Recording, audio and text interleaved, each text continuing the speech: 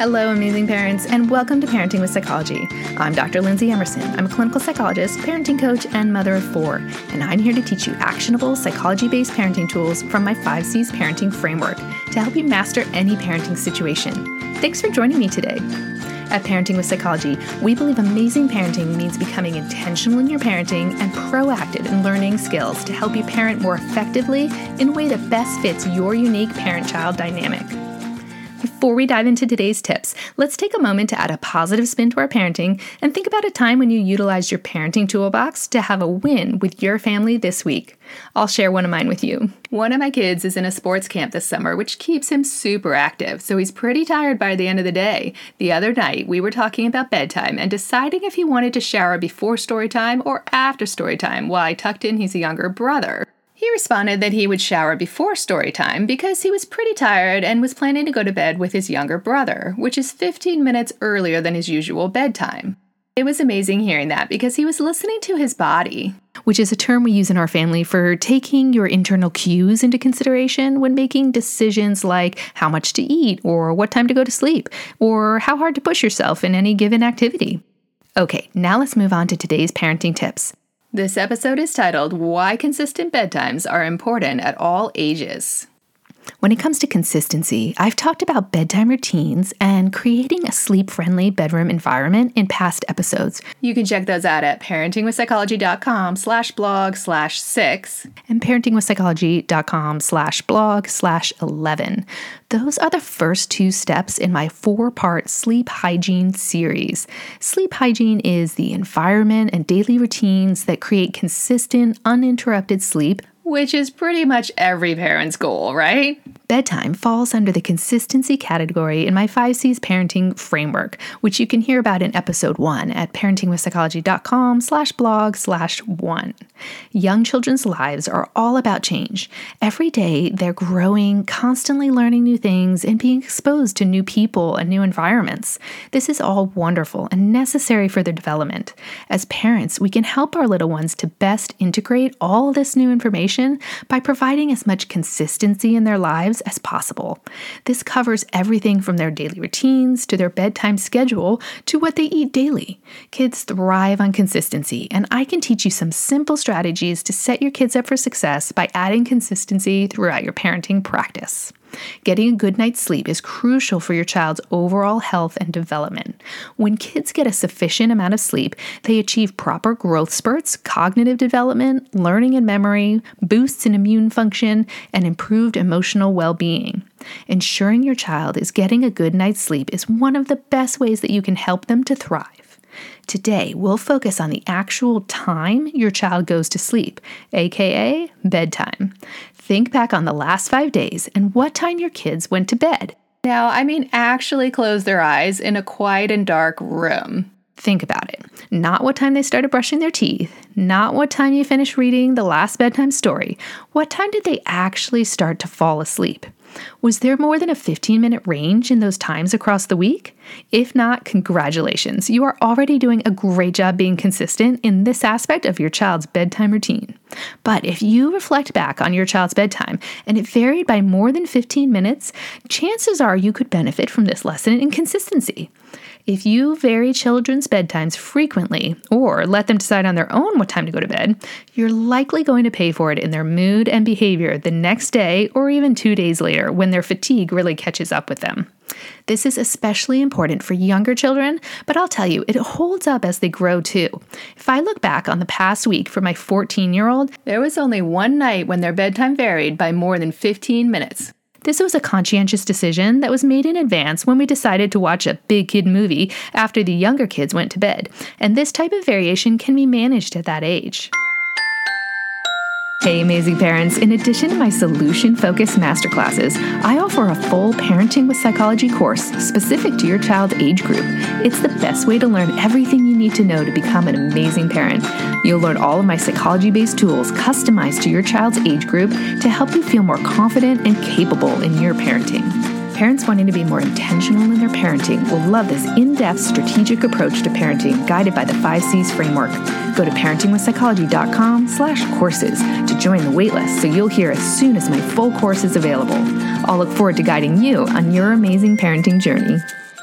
Older kids in the 5 and up age range can tolerate staying up a little later when a friend or family member is visiting from out of town, or for a special party that runs a little later than their normal bedtime, but really try to limit it to one night a week at most so they don't fall behind on that precious sleep. Why is going to bed at the same time every night helpful? Consistency is the key to your circadian rhythm. Your circadian rhythm is your body's internal clock. By establishing a consistent bedtime, you are training your body to release the hormone melatonin at that time of night, which helps your body start to feel drowsy and promotes a better night's sleep. Grown-ups and children alike benefit from a consistent bedtime. So what time are you putting your kids to bed? Last year, I was at a birthday party and somehow got into talking with a dad about bedtime, and you should have seen how big his eyes got when I told him that my then 13-year-old went to bed at 9 p.m. I'm not sure his 4-year-old was in bed by that time. But you've got to think about the sleep needs of these kids. Let's break it down by age. An early and consistent bedtime should be developed within the first 2 to 3 months after birth, firmly established by around 6 to 9 months, and tweaked here and there as developmental milestones are encountered, for example, when your child stops napping. Sleep needs change with age. The recommended bedtime for children under age 5 is between 7 p.m. and 8:30 p.m., with a total sleep duration of 10 to 14 hours. That duration includes naps if your child is still napping. In the 5 to 11 year age range, kids still need 9 to 11 hours of sleep per night. A reasonable bedtime would be between 8 p.m. and 9:30 p.m. Getting enough sleep is necessary for them to have improved attention, behavior, learning, memory, and overall mental and physical health. Teenagers are recommended to get 8 to 10 hours of sleep per night, with a bedtime range between 9 p.m. and 11 p.m., depending on their school start time and extracurricular activities. It is important for teens to prioritize sleep for their overall health, cognitive functioning, and emotional well-being. All of these recommendations vary based on children's individual sleep needs and daily schedules, so don't get too caught up on a specific number. Rather, observe your child's energy level, mood, and signs of fatigue, like yawning, the 1,000-yard stare, ramping up behavior. Use these recommendations and guidelines to get a better idea of how much sleep your child needs. I always err on the side of caution and schedule closer to the maximum sleep need for my children, knowing that a little quiet time lying in bed in the morning is just fine. Schools are getting better about having a later start time to accommodate children's natural sleep schedules, but think about what time your child's school starts and what time you need to leave the house to get there. Then backtrack based on how long it takes to calmly get ready, have breakfast, and pack up their school bag. Then add at least a half-hour buffer for days when they're really tired and sleep in, because you don't want to have to wake them up to get ready for school. Then rewind another 9 to 11 hours, depending on how long your child needs to sleep to feel fully rested. That ends up being a pretty early bedtime. Establishing a consistent bedtime routine and ensuring enough sleep is crucial for your child's physical and mental well-being. We have always prioritized sleep and an early bedtime for our children. As our family grew and our children started to share rooms, we started using a staggered bedtime.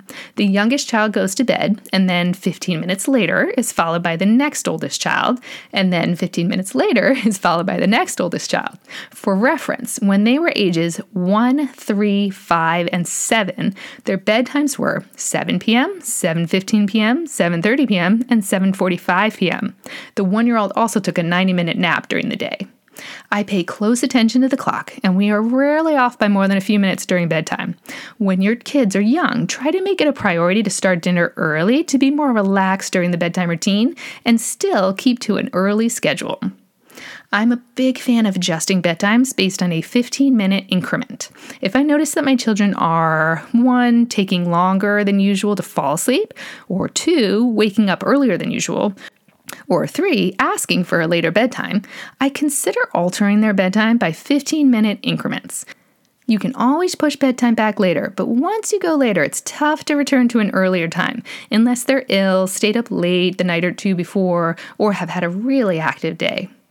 Take a moment to think about your child's bedtime and whether you've ever noticed any changes in their mood or energy level related to their bedtime. Think about their morning timeline and backtrack to allow enough sleep for their growing bodies based on the age recommendations listed above. Then make a commitment to an early bedtime and relish in the rested, stable behavior you notice. Bedtime is part of the consistency category in my 5C's parenting framework. To view more posts in this category, head to parentingwithpsychology.com/blog/26 and use the category search menu on the right of your screen. Keep up the good work on your amazing parenting journey. Oh, and if you have a healthy infant or toddler who is still waking during the night and the idea of getting a good night's sleep sounds like a dream come true, be sure to check out the step-by-step sleep training process presented in my masterclass on sleep training. You'll learn everything you need to know to get your child sleeping through the night. You'll also want to check out my Treasures sleep training page for a select group of products designed to simplify the sleep training process for parents and children at parentingwithpsychology.com/treasures. Okay, amazing parents, that wraps up today's episode. Thanks for being here, everyone. Join me next week to learn how to use my 3-2 thank you countdown technique to help you parent through choices. Until then, keep up the good work on your amazing parenting journey. You can follow Parenting with Psychology and sign up to receive my weekly newsletter at parentingwithpsychology.com/tips to be sure you don't miss any of my new tips. My weekly tips are available to read on my website, to listen to on your favorite podcast player, or to watch on YouTube. If you'd like to connect with me more regularly and join the Parenting with Psychology community, follow Parenting with Psychology on Instagram, Facebook, LinkedIn, and Twitter. It would mean the world to me if you would take a moment to rate and review this episode to help it become more visible to other parents. Finally, a quick legal disclaimer. Please note that the advice provided in this episode is different than therapy and does not serve as a substitute for professional psychological treatment or other types of professional advice or intervention. If you or your child have concerns or need further parenting or personal support, please contact a physician or other qualified local health professional. See you next week, amazing parents.